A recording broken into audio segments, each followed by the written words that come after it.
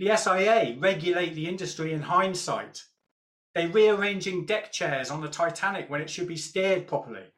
The whole process is wrong.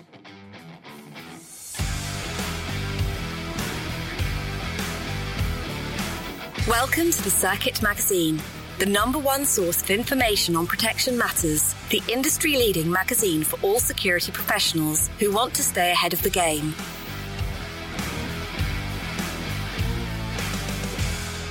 Does the EP industry need more regulation or less regulation?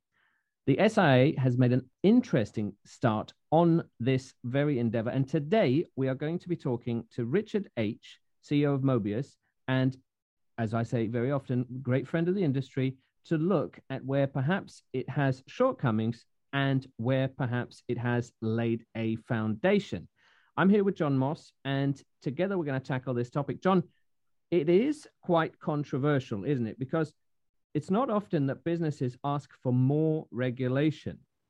I don't know if it's fair to say it's controversial. It is, but maybe it's better to say it's a hot topic. It's definitely something that everyone likes to debate and have their 2 pence worth.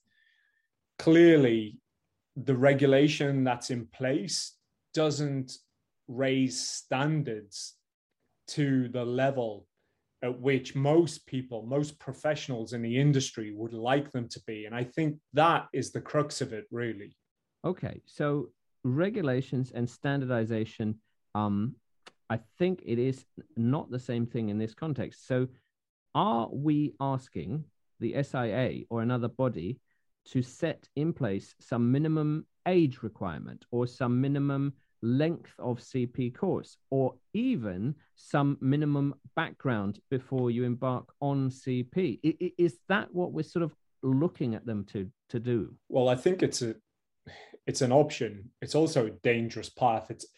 I wouldn't be quick to embrace that, because I think when you leave it to people outside of the industry to make big calls like that prohibit certain people from working based on generalizations, i.e., somebody of a certain age or below a certain age is not equipped to do the job, yet somebody can come in with no prior background or experience who's older, and that automatically gives them the right.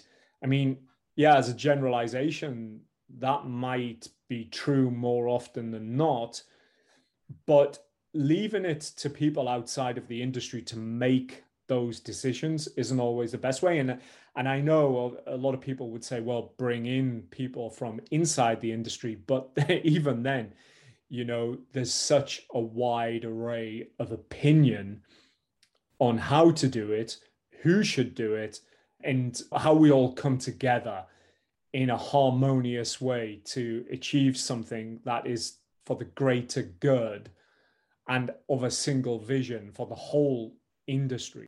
I mean, some might say it's actually good that people have a piece of plastic that says you have your CP license. If you look at the states, there's no one single regulatory authority. Everything is state by state. So are we maybe the baseline envy of the world? That doesn't even matter. And then I guess one of the other topics that we can look at in today's podcast: what happens when you have a UK CP license, but you have to operate abroad, especially in a hot environment or a dangerous environment? There are certain skills and certain capabilities you just won't have learnt about. So is it the baseline envy of the world, or is it irrelevant? Well, I kind of think it's a little like the NHS. So the National Health Service here in the UK. Most people inside the UK who rely and depend upon the NHS outside of a pandemic, pre-pandemic, before we suddenly started blowing the trumpet of care workers, most people would only criticize and have issue, take umbrage with the NHS. However, when you compare it to a lot of other models, commercial models, and of course, looking at the US as a prime example of that, and I think a lot of people would look at the NHS and they would shake their heads in disbelief that a service can provide so much for free, right? However, when you compare the standard of service that you receive in the commercial world in the US, it's pushed higher because we have this standardization here in the UK. That means, okay, you can expect as a bare minimum all of this, but beyond that, you're not going to get much more than that in a lot of cases. And I think it's very true of the SIA. So the SIA came and it established a bar, and that bar immediately cut out a lot of people. But these are people who had no business being in the industry in the first place. And then that bar hasn't really raised since it was first put in place. And that's where a lot of people are upset. And I guess you could say, let the market decide, but there is a large complaint that people will just do a race to the bottom because sometimes they use EP as a tick box exercise. Not always, of course, but sadly, there are some tick boxes out there. So if you let the market decide, maybe they will take the person with zero experience. And then conversely, let's imagine we do raise the bar and say, right, everyone needs some years tuition and exam in CP. Well, then what do you do with the industry leaders? Do you grandfather them in? Do you allow them to just say, well, I've had this many years experience, so I automatically get a diploma in EP? And then where does that stop? Anyway, these are big questions, and this is a big interview. So I don't really want to get too much ahead of it, but I think we can, well, shed a light on it for the people that are new in the industry. They'll probably say, oh, what's all this about? And then pique the interest of a lot of people who are continually talking about this debate, because it is a hot topic. I said controversial, but you are right, John. It is hot, and people do like to debate it. So let's hear from Richard Aitch, CEO of Mobius, and we will discuss standardization regulation in the UK of the CP industry.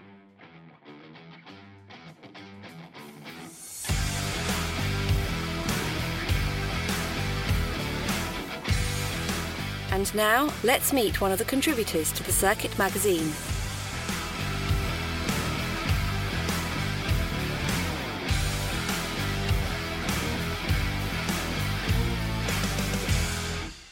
The current state of the UK CP/EP industry. We're here with Richard Aitch. We're going to be looking at licensing. We're going to be looking at the current regime in the UK, the context, and everything to do with CP in this country. I'm here with Sean West, and together we're going to explore this topic. Richard, it's a great pleasure to have you on. How are you doing? Good afternoon, Pelham. Good afternoon, Sean. Yes, very well, thank you. Fantastic. Well, lovely to hear you here. I know you're very prolific. You're a published author and a great friend of the industry. So let's start with three quick fire questions. What do you think is sort of wrong with the current landscape? What problem do you think needs to be solved? That question I could answer. Oh, how long have you got, really? Basically, is the answer to that one. I could waffle on and bore you to tears for eternity. The industry as a whole, I think, in order to look at the future, you need to look at the past, specifically in the last 3 decades. And that is really where close protection interest and involvement for me actually begun. So when we look back to the early 90s, I attended 2 commercial CP courses. And don't forget, this is an unregulated industry at the time. And the courses were, one of them was held in a garage in the bottom of a garden. The other one was more properly designed within a purpose location. So it had a house to conduct residential security. There was an element of vehicles, counter surveillance, and a whole host of subject matter. The delivery of which wasn't actually that bad, considering the period of the industry in itself. I conducted those with a view to leaving the forces that I was presently employed in, and having conducted those 2 courses, I then fired off my CV to all and sundry companies in the naivety that it was at the time. I soon realised that obviously you're in a catch-22 situation. You need experience. And the companies out there at the time, close protection wasn't really a huge industry sector. It was very niche, boutique style, and very specific according to clients. I mean, when a comparison to today's environment, the industry is a behemoth now. It's huge on a global scale. And it was very niche in those days, and experience was really the catch-22. So that's the reason why I transferred within the forces to gain that course, training, and the experience to then, with a view to leave. So that started in 1996 for me, the training and first deployment in close protection. When I then left the forces some 6 years later, you're coming into an industry where I was absolutely shocked at the standards on display. Standards in terms of training, standards in operationally. And although I had gone into a permanent role, I was surrounded by people with a similar background. So for the majority of which, those people that didn't have our background, you could easily tell the difference in standards on the ground and the way they spoke about CP in general. So when you actually consider where the industry is going and where it has been, and the implementation of the SIA imposing their standards for the UK, you have to accept the fact that in answering the question, is the industry in a better place now than what it was pre-SIA? The answer has to be yes, it is. And the answer is yes, because the 2 remits of the SIA, one was to remove the criminality of the industry, and the second was to raise standards. Now, argumentatively, the second aspect of what they've done, to my mind, they just haven't done whatsoever. It's a lip service, token gesture, and the bottom line with the standards out there is very watered down, and here we are talking about the level of the industry right now. But one has to bottom line accept that the industry is actually off to a better start point now than what it was 3 decades ago. It's in a much better place, but comparatively speaking, it's a much larger industry as well. So in terms of answering your question, I mean, the industry is annoying to me. It actually gets me frustrated because there are various excuses now concerning the level of training. There's a certain level of acceptance that this is our lot in life. We have to deal with it and get on with it. Stop the negativity. Stop whinging about the training. Stop whinging about the standards out there. And yet, if we don't whinge, nothing will happen. Now, before the advent of Facebook and the increase in social media, the actual presence of the internet has benefited both training and operational views of the industry as a whole. There are positives and a huge number of negatives to it, and generally there are forums that were created that would the thrust of which was actually a good idea. It was a basis to discuss aspects of the industry where people could come together and know more about the industry, to learn from each other. And yet there was a section of that industry, of the forums, where there'd be arguments involved, and there'd be parts of the forums where there'd be boxing elements of it for people to go and argue. And it was the part of the industry really that you have to stand back and say, what is going wrong with this? Why are people arguing? Why is there a general attitude of this? And the thing is, one has to now revert back to the SIA, because what they've imposed to the industry is an open door policy to all and sundry. Anyone can enter the industry. You don't, regardless of background. You don't need any previous experience, previous training. to actually enter the security industry as a start point. There's no minimum age. There's no minimum medical. I mean, I don't wish to bore you too much, but I can run through a list of aspects that are detriment to affecting close protection operational performance. So we have the four main subjects. We have poor components of a CP training candidate, poor components of a CP training course, poor components of a CP training provider, poor components of a CP service provider. And then on top of all of that, you have the imposition of poor standards by government organisations and authorities, the SIA, for example. And then on top of that, another layer, the CP operations are detrimentally affected by the laws. So in terms of, for example, when you do a comparison between a commercial CP operation and that within a government nature, a government CP operation have got the full powers of the law on their side.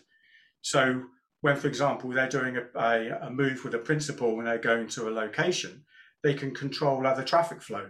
They can close roads. They can go whatever speed they like. When they get to the venue, they can have cordons. They can control unknowns. They can control crowds and so on. They can have a sterile environment from A to B and throughout the move from A to B. So in terms of where we are with the industry, yes, we're in a better place, but is it actually fit for purpose? And the answer is no, it's not. And it's not fit for purpose because anyone can enter the industry, the training is poor, and there's no oversight. And so the end user, any client, if they could have a serious reason for their buying of the service, the selling of the service is done by the full scope of business aspects and everything detriment because of a business. Again, if we were to make a comparison between the commercial sector and the government sector, the commercial sector is detrimentally influenced by everything associated with business.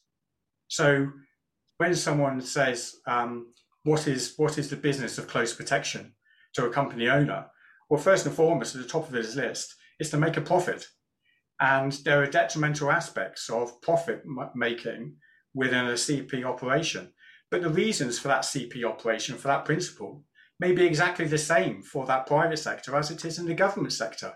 They may have some specific targeted threat, and yet within a private sector, it's detrimentally affected because the way a company sells its services, the way it provides its services, and a knock-on effect for everything. So when you actually look at the business as a whole, the company is affected possibly by the fact that it's incorporated by someone who may not even have any knowledge or training experience within the service they're delivering. The management may not have any experience or knowledge. The people they put on the ground are recipients of very poor training. And so the end user, after you've actually gone through all of this entire process, the end user receives a very watered down service in terms of operational effectiveness. The actual underlying fact or the underlying point with the whole of this topic and the reason why we are where we are is, to my mind, solely based on the very fact of the lack of any incidents that could be directly attributed to the poor function of a CPO on the ground. Now, what I mean by that is when you think about the many CP operations out there in the private sector, how many times do you see videos or hear of something going terribly wrong where the principal has been injured or killed as a result of the poor effectiveness on the ground by the security providing? And because of the lack of occurrences, nothing can be attributed to actually spike an inference that actually, yes, the training is that poor, that's why that's happened, and that's why that principal has been injured or killed. And because close protection in the private sector, for the majority of reasons, is conducted because of a life smoother. It's provided because of a what if, in case of, as opposed to I have a specific threat. I'm coming to London. I need security without a doubt. It's a can of worms question that you've asked, Pelham, and there are so many affecting factors, so many influences that affect the end result for any client. It's a whole host of manifestations that have been imposed by the SIA. As I say, I mean, I could talk for ages about it, but I mean, I'm chopping from one end to another. I'm missing a whole load out. There's a whole load of text that I could waffle on about forevermore. But the thing, I mean, close protection, as in for many of us, is a passion of mine, and it has been for decades. And it's just so sad to see that we have a government regulator who falls to the bottom line in a minimalistic approach.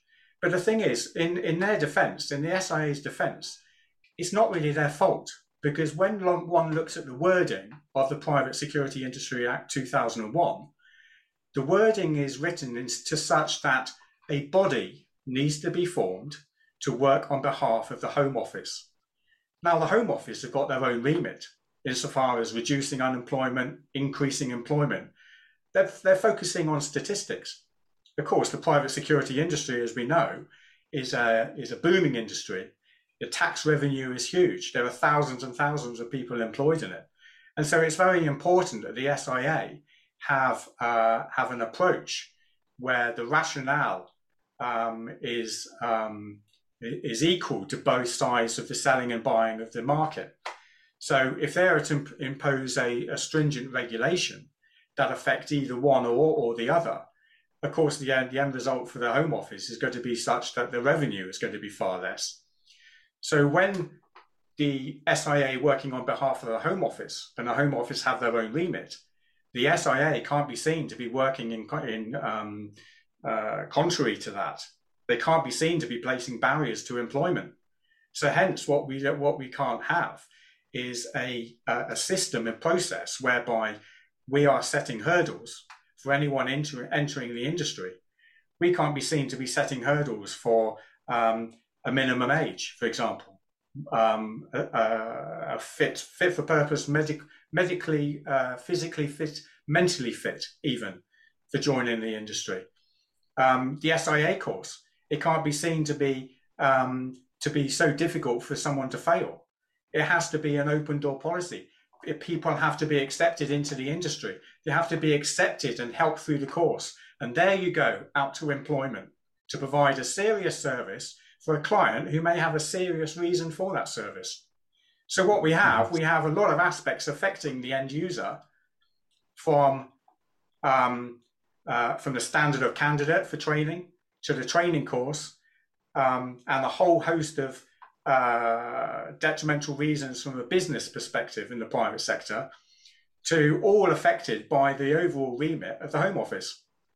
And so where is the industry left with? The industry is left with a watered down service that is, for the most part, unfit for purpose for the end user who is acquiring that service that may be serious. Richard, can you hear the passion coming out in your voice? You know, it really frustrates you, the SIA, how it's all being rolled out.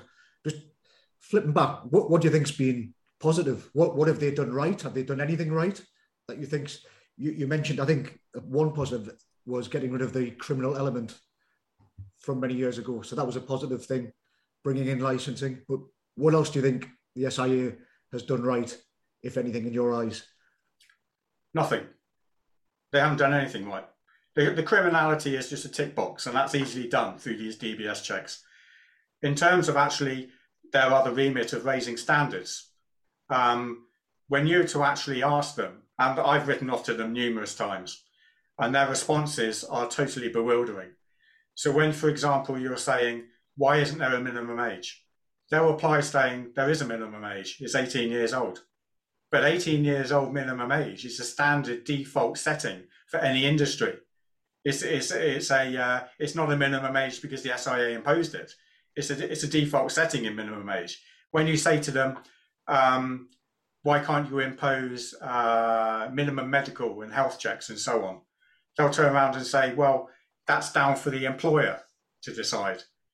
There's an element of the minimalistic approach that the SIA have conducted, and on challenging that level, they will have slopey shoulders and say that that's not our remit, that's the responsibility of the employer. Yeah, so they're allowing licensing to take place at the minimum standard, and then they're passing the buck to the employer. Absolutely. So SIA, why isn't there a driving license required? You're basically telling me that a school leaver without a driving license, who is half blind, half deaf, who gets out of breath walking up a couple of flights of stairs, can attend a 2-week course and provide a service, a serious service, to an end user who actually may have a serious threat to life. When you actually consider the ramifications of what an industry regulator has imposed to an end result of what is being received by the client, it is actually mind-baffling. And the thing is, we can ask the industry, is close protection a serious business? Is it a serious service? Everyone will provide you with a resounding yes, it is. Well, if it's so serious, why aren't we now providing a serious approach to training? Because the end user could have a serious reason for that service. The whole thing is a ridiculous set of cards that have fallen because of a poor approach. Now, if we were to rewind to pre-2012, when I published that first book, I had written off to the SIA several times, asking them a whole host of questions. And the basis for these questions was trying to gain an understanding of how they came across their decision-making processes with regards to the standards that they ended up. And the questions was, did you consult with members of the Met Police, SAS, Royal Military Police Close Protection, to provide advice and guidance on the standards? And they returned and said, yes, we did. But on a little more digging, they didn't. So what they did do was they consulted with former members of those units who then had commercial interests. And of course, the commercial aspect is, insofar as close protection training is concerned, is to rely on footfall. So they want a shorter course and increase the number of footfall through those courses, as opposed to a far longer course with a fewer footfall.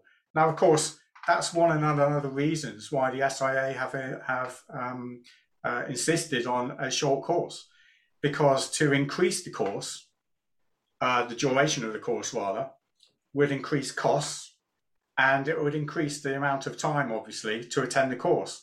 So when you consider from what the Home Office remit is, to get people back to work or to change their career and so on, it's a case of, well, that student now needs to find, say, 2 or 3 or 4 times more cost funding to attend that course, which could take 2 or 3, 4 more times to pass. So the whole thing works against the remit of the Home Office, you see. So where does this leave us at this bottom line? The thing is, we can stand back from this and think, do you know what?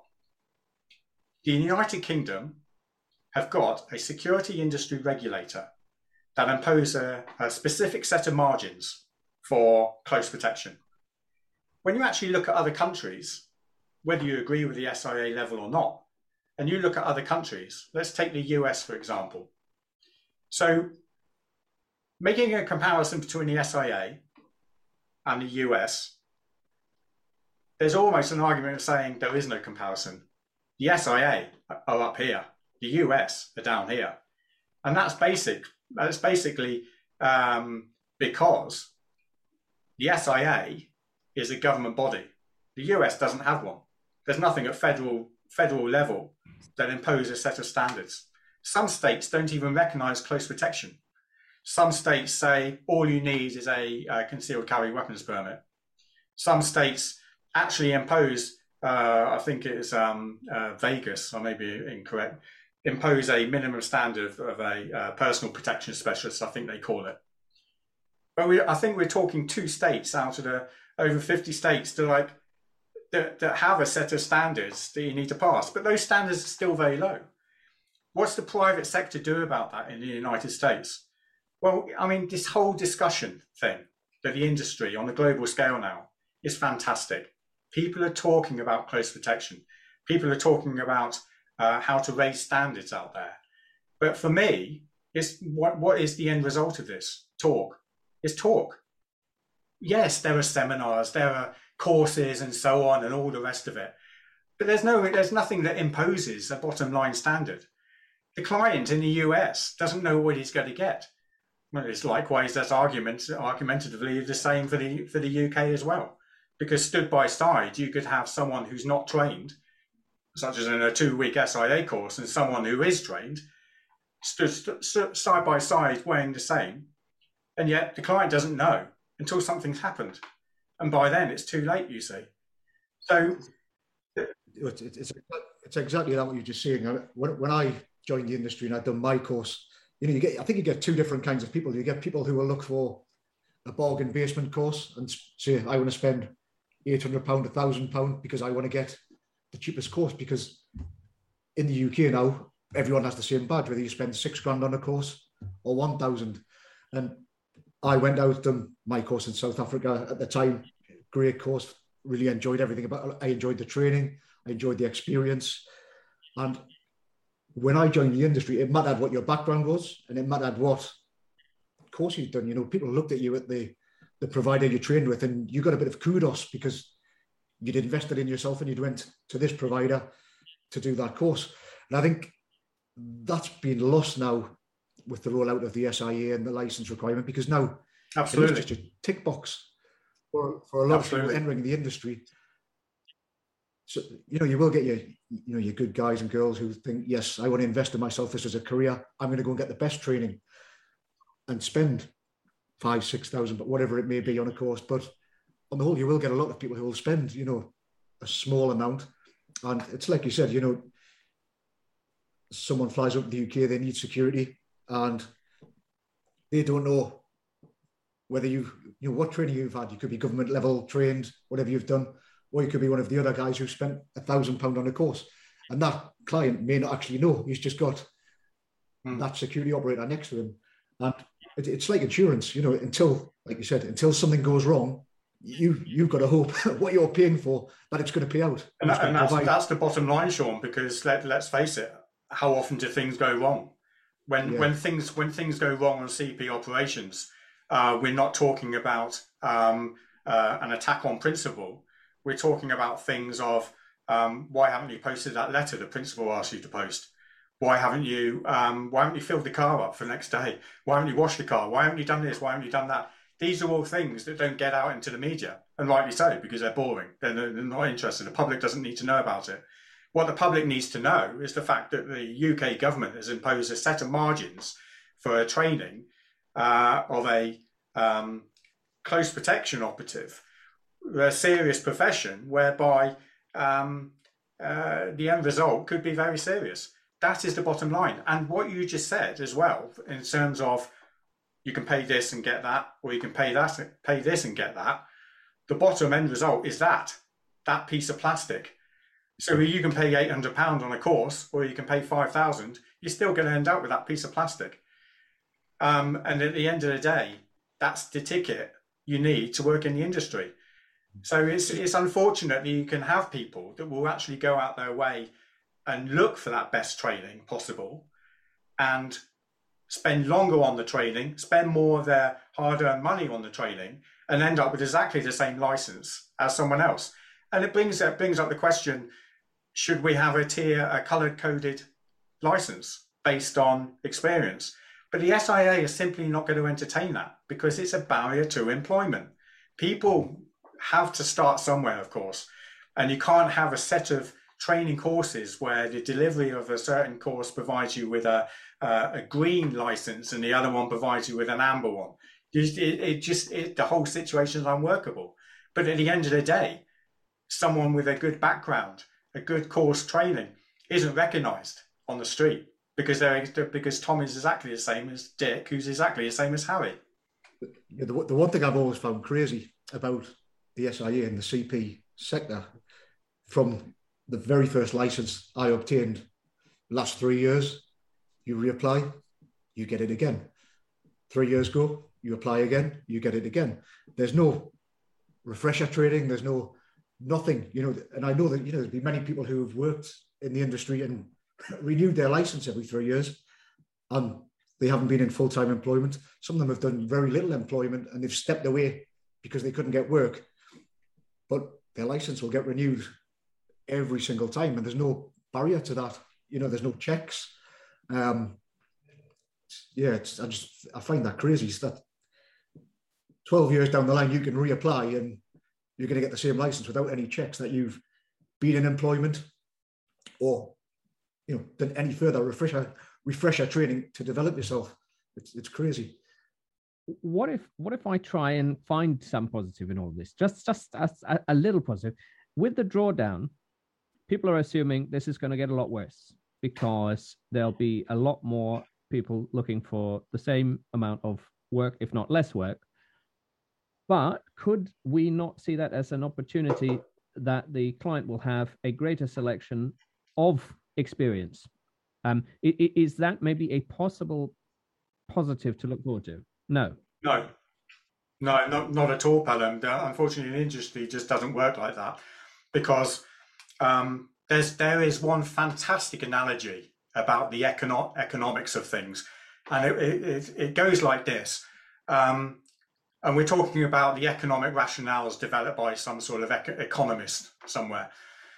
And the thing goes about, there are 98 dogs in the, there's 100 dogs in a room, and there's only 95 bones.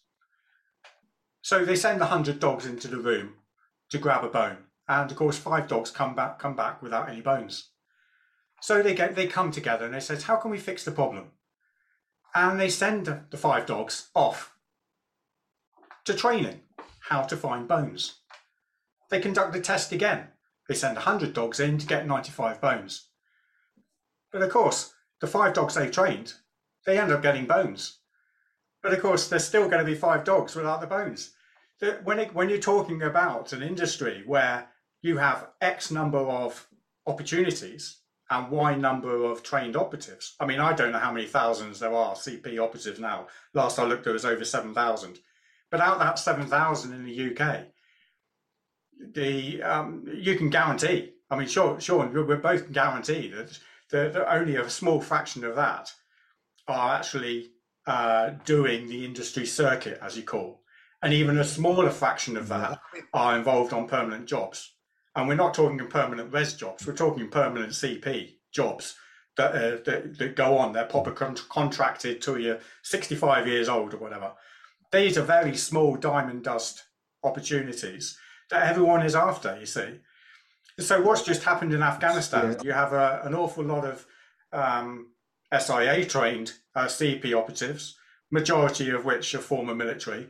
They've gone out there, conducted PSD-style operations.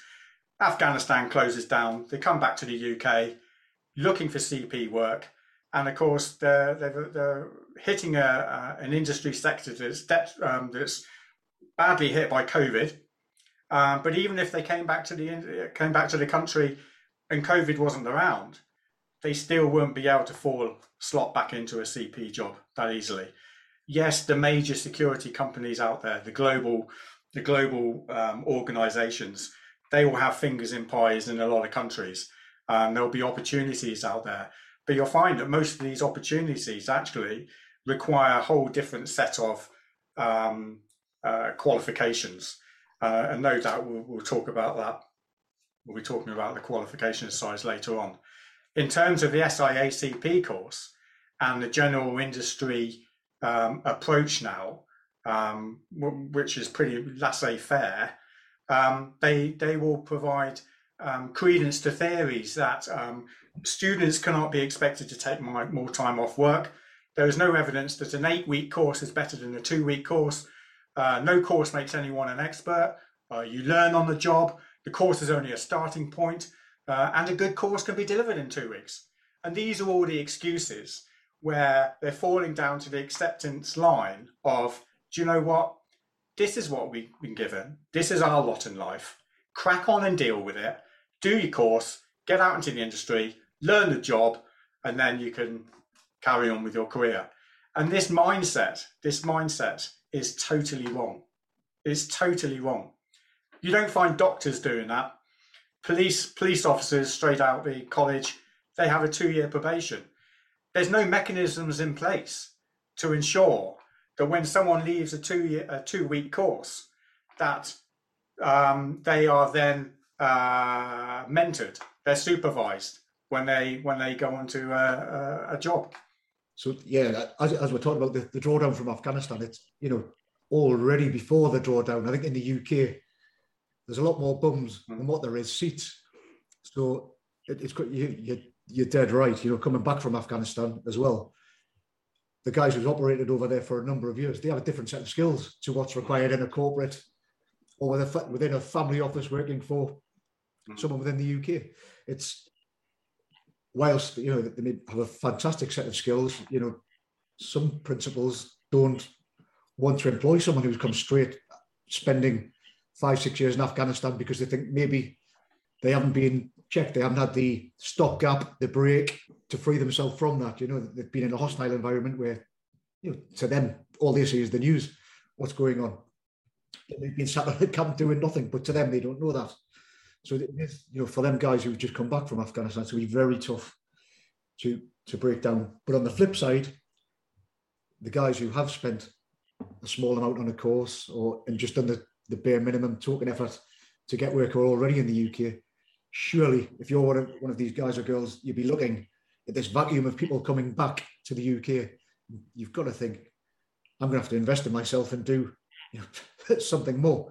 I only got, I don't know, first aid at work from this course. I need to get FREC 3 or FREC 4 to improve my medical skills, or go and do that. You know, you need to do something to catapult yourself up that list of operators who are coming back from these places. But going back, Rich, anyway, stepping back from individual licensing, what was your thoughts on business licensing? We've spoke about anyone can join the UK CP industry with no background whatsoever, you know, no military background, no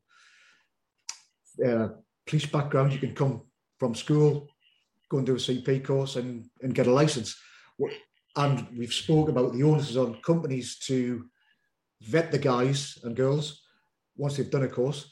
So what's your thoughts on sort of business license as a second stopgap in quality control? Do you think it would benefit the industry, or? To be honest with you, Sean, I don't know too much about the business licensing aspect. I do have something actually that I could read out, because I did ask the SIA about them. Just give me 2 seconds. Well, whilst you're searching for that, I mean, it was spoken about, wasn't it, a few years ago?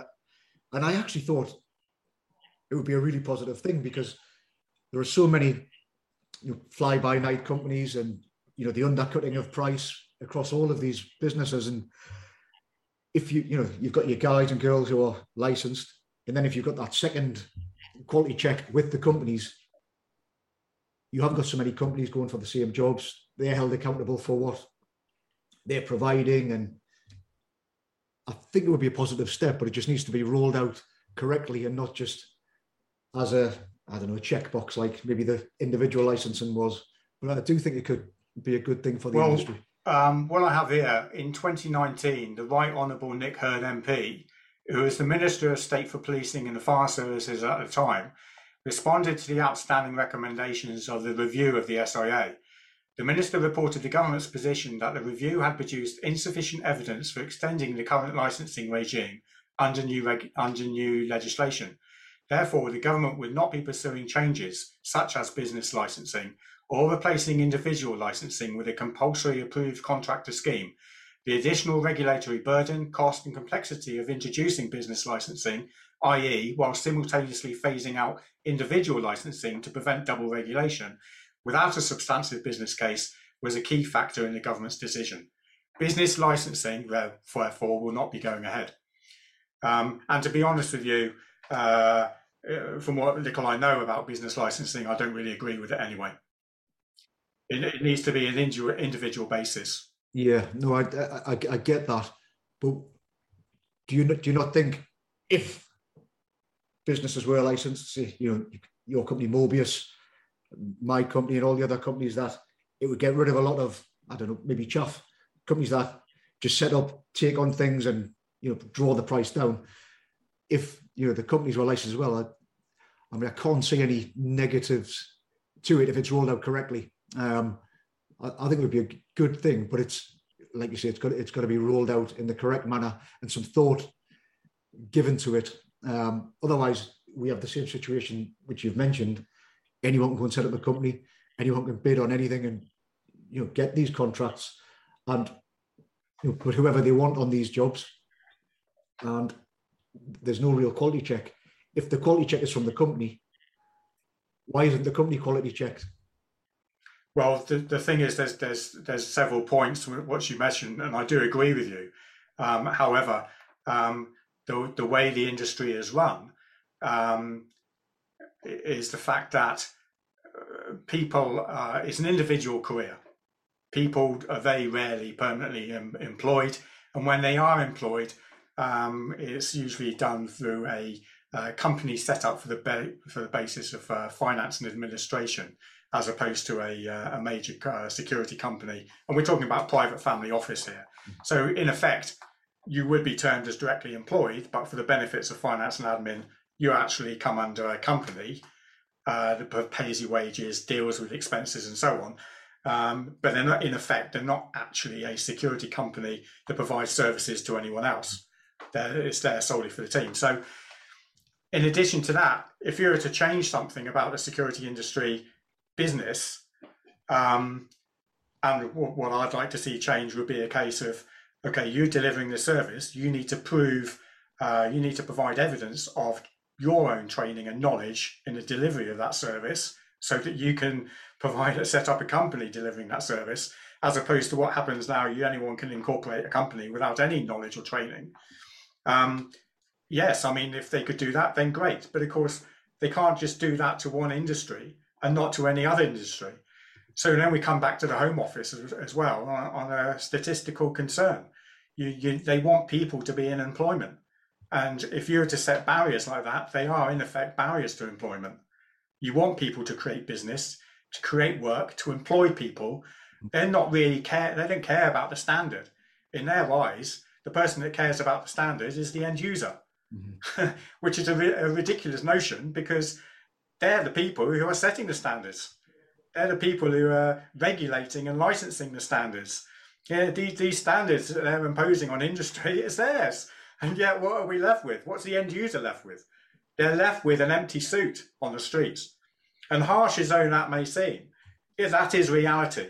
That really is the thrust of the issue here. And people in the industry, they can harp on about saying, well, this is, I've got this background, I can do this, I can do that. What you're saying isn't really important. It's never going to happen. I mean, don't forget, the UK SIA is solely for the UK environment. So there's a whole list of aspects concerning close protection that the SIA doesn't even include by a default setting. There's no high risk environment training whatsoever. So when you have someone attending a 2-week SIA course and they turn around to you and you question them and say, but you're not trained in firearms. You're not trained in anti-ambush drills. Well, what good are you? Yes, but I only want to work in the UK. You can guarantee that if you had a businessman approach them and say, I want to employ you in a few countries in South America, I'll pay you this. Are they really going to turn it down and admit to them, I'm sorry, sir, I'm not trained in a whole host of skill sets that I require for that environment? The whole thing is dare I say, it's the whole thing is shrouded in a smoke and mirrors effect, where you have training providers and operational companies providing a service, a training or operational service, done under the banner of we provide the highest standards. We go above and beyond the SIA. We know what you need. We can provide it. In reality, that's far from the truth. Companies will say we've got strategic partners. In reality, they don't. And I've proven that to myself. I mean, I've seen both sides of the fence. So only up until 5 years ago, I was just solely providing a service on the ground. Now I'm on the other side of the fence where I'm actually doing the business side. And when you come to interact with other companies and you know that they're involved in the same sort of tendering process because you have end users approaching various companies for quotes, you know for a fact that other companies, they're not actually true to the word on their website. And let's not forget, in the UK, you have a pool of operatives, the majority of which have done a 2-week course. So that's your pool of operatives, and they're out there. They are ready to work. They fire their CVs off to all these companies. You go on one company website and they'll claim this. You go on to another one and they'll claim this. You go on to another and they'll claim this. At the end of the day, they're using the same pool of operatives. So the end result on the ground in terms of operational performance is exactly the same. A company can state blurb, blurb, blurb on their website, but yes, that may be in accordance with BSI standards, ISOs, and so on, tick boxes for the office. But that doesn't affect operational performance on the ground by the individual. So this is ultimately the most important factor of it. What is an end user, a client, actually receiving on the ground? And when someone says, oh, I've got 10 years experience in close protection, what exactly does that experience involve? I can be following someone. I can be following someone around. I can be sat in vehicles, sat in hotel lobbies for 10 years. Is that experience? Is that really experience of close protection? No, it's not. Anyone can follow someone around. Anyone can be sat in a car or a hotel lobby.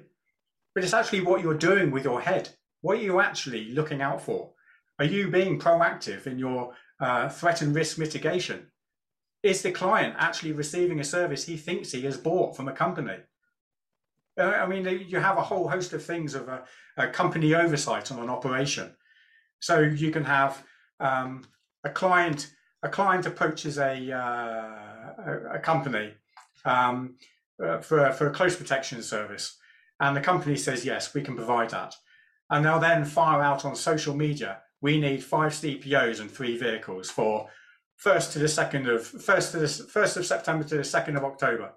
They get all these CVs in. There you go. There's a job. Or they'll put a post out on a WhatsApp group. There you go. Bang. There's your job. They'll leave it to a team leader to sort it out. There's lack of concern with a client, his needs. Do they actually sit down with a client and they understand the reasons for the provision of service? Do they actually form a proper threat and risk assessment for him? Do they actually select the CVs according to mitigation of that risk? Do they actually provide that service that the client wants and needs?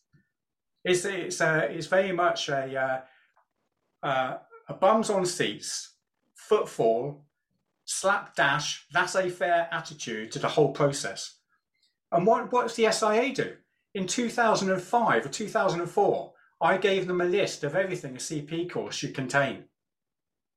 Most of it, they didn't include it. 15 years down the line, we see them consider physical intervention for close protection. I told them about this 15 years ago. The SIA regulate the industry in hindsight. They're rearranging deck chairs on the Titanic when it should be steered properly. The whole process is wrong. The industry, I mean, the good things, going back to your question, Pelham, we are digressing slightly. Yes, there are huge positives taken from the industry. The industry has increased for the better over the years. Without a doubt, it has. But let's not forget, what was the start point? The start point was so low. You're talking about courses in garages at the bottom of a garden. To now, you have a license process. You have a somewhat vetted process in terms of criminality.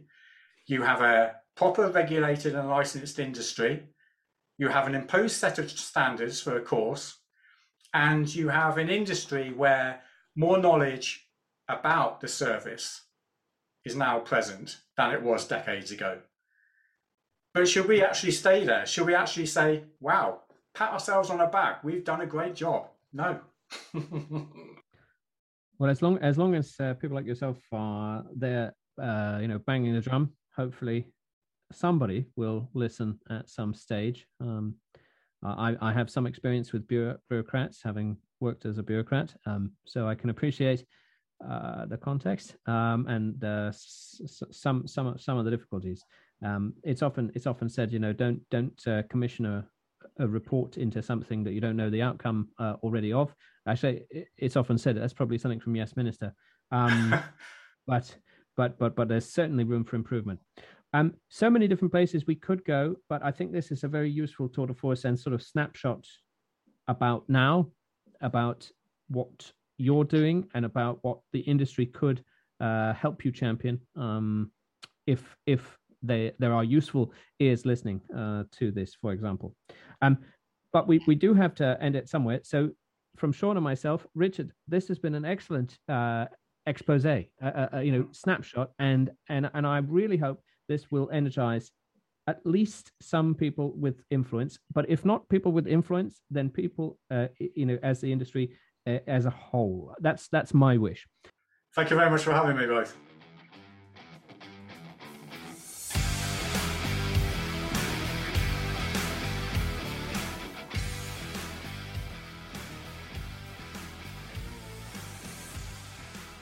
A hot topic indeed. Should we leave it to the market? Should we leave it to government to decide what standards we should or should not have?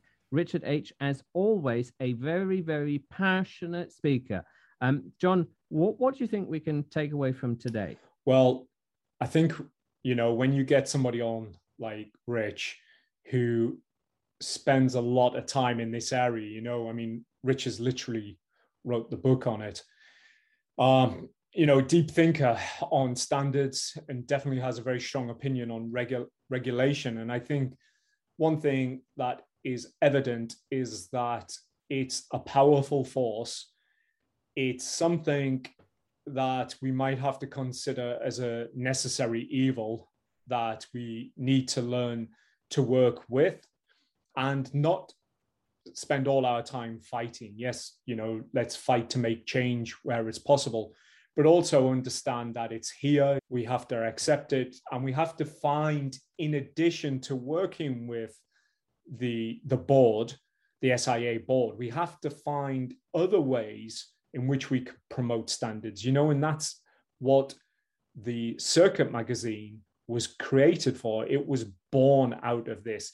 We created the Circuit magazine and the two associations over 13 years ago, at a time when the SIA was just being conceived and there was very little in terms of standard, and there was a huge influx into the industry. So it was important that there were voices at that stage and, support it. A lot of people who make, this is my belief anyway, bad decisions, bad operating calls in the industry do so a lot of the time out of ignorance or because they were influenced by others and they didn't already come in with that institutionalized standardization.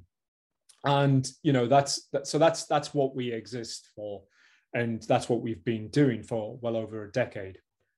And as much as maybe we can say that we need to raise standards, and yes, maybe the SIA are more concerned with other badges that one can have apart from CP that are perhaps more day to day. At least it is a baseline. Not the case in other countries. For example, the states have been grappling with this. Of course, individual states have their own requirements, but for a national standard, I know ACES have been looking at it, and even more recently, the newly formed Board of Executive Protection Professionals with James Cameron and other colleagues like Joe Bonillo, they're looking at getting that standard up across the board. But I do wonder if it's not a federal requirement, and I don't think that federal requirements are quite popular.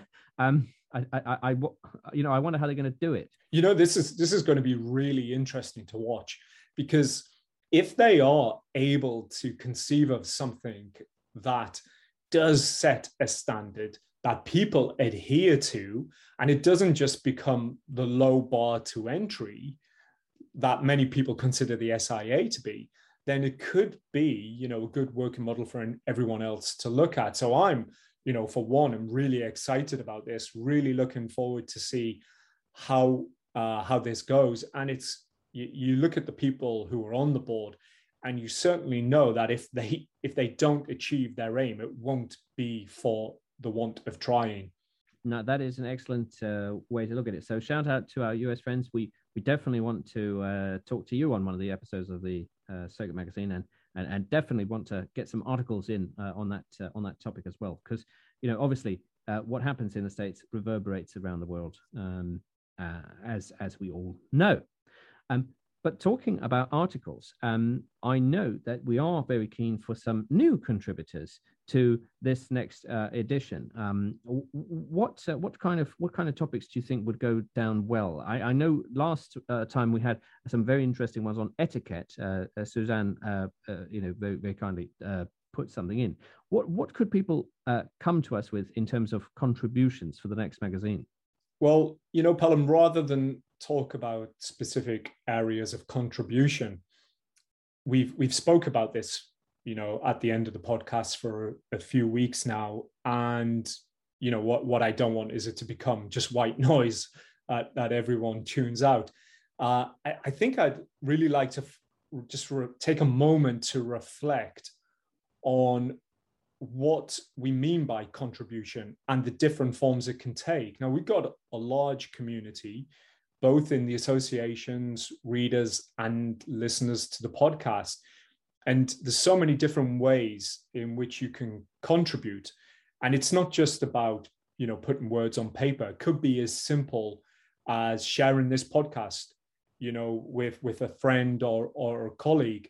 And it really helps spread the word. It gets more people into the community. It gets more people talking and therefore contributing to this bigger message. And this is not a call to action from a commercial point of view. This is, again, building into the whole standards of the industry, because I like to think that our communities are really built on solid foundations of a hardcore of professionals. Many people in our communities have been with us since day one. And that has created this really strong spine. And we have some fantastic discussions. There's good discussions going on right now in the apps. There's a great conversation that I put out there in the BBA app about drivers and relationship building, and to see the responses that got, is really encouraging. And this is what we want to do just throughout all the platforms. So listen, whatever suits you best, whether it's the newsletter, whether it's the podcast, the magazine, one of our events, just ask yourself, can I do one more thing? Whether that's leave a comment, whether that's write an article, whether that is tell a friend, and let's try to grow this and expand it and see what discussions we can have on this. Well, then that is an excellent place to leave it to. I know it's not a call to action, but let me make it a call to action. Please like, subscribe, write an article, and share this podcast to at least one other. You can share it on LinkedIn. That's obviously somewhere you can really get good traction. But of course, everywhere is available as well. Big topic. Many thanks to Rich Aitch, CEO of Mobius, on the topic of standards and regulation, especially in the UK, for the CP industry. This has been a big and important episode of the Circuit Magazine podcast.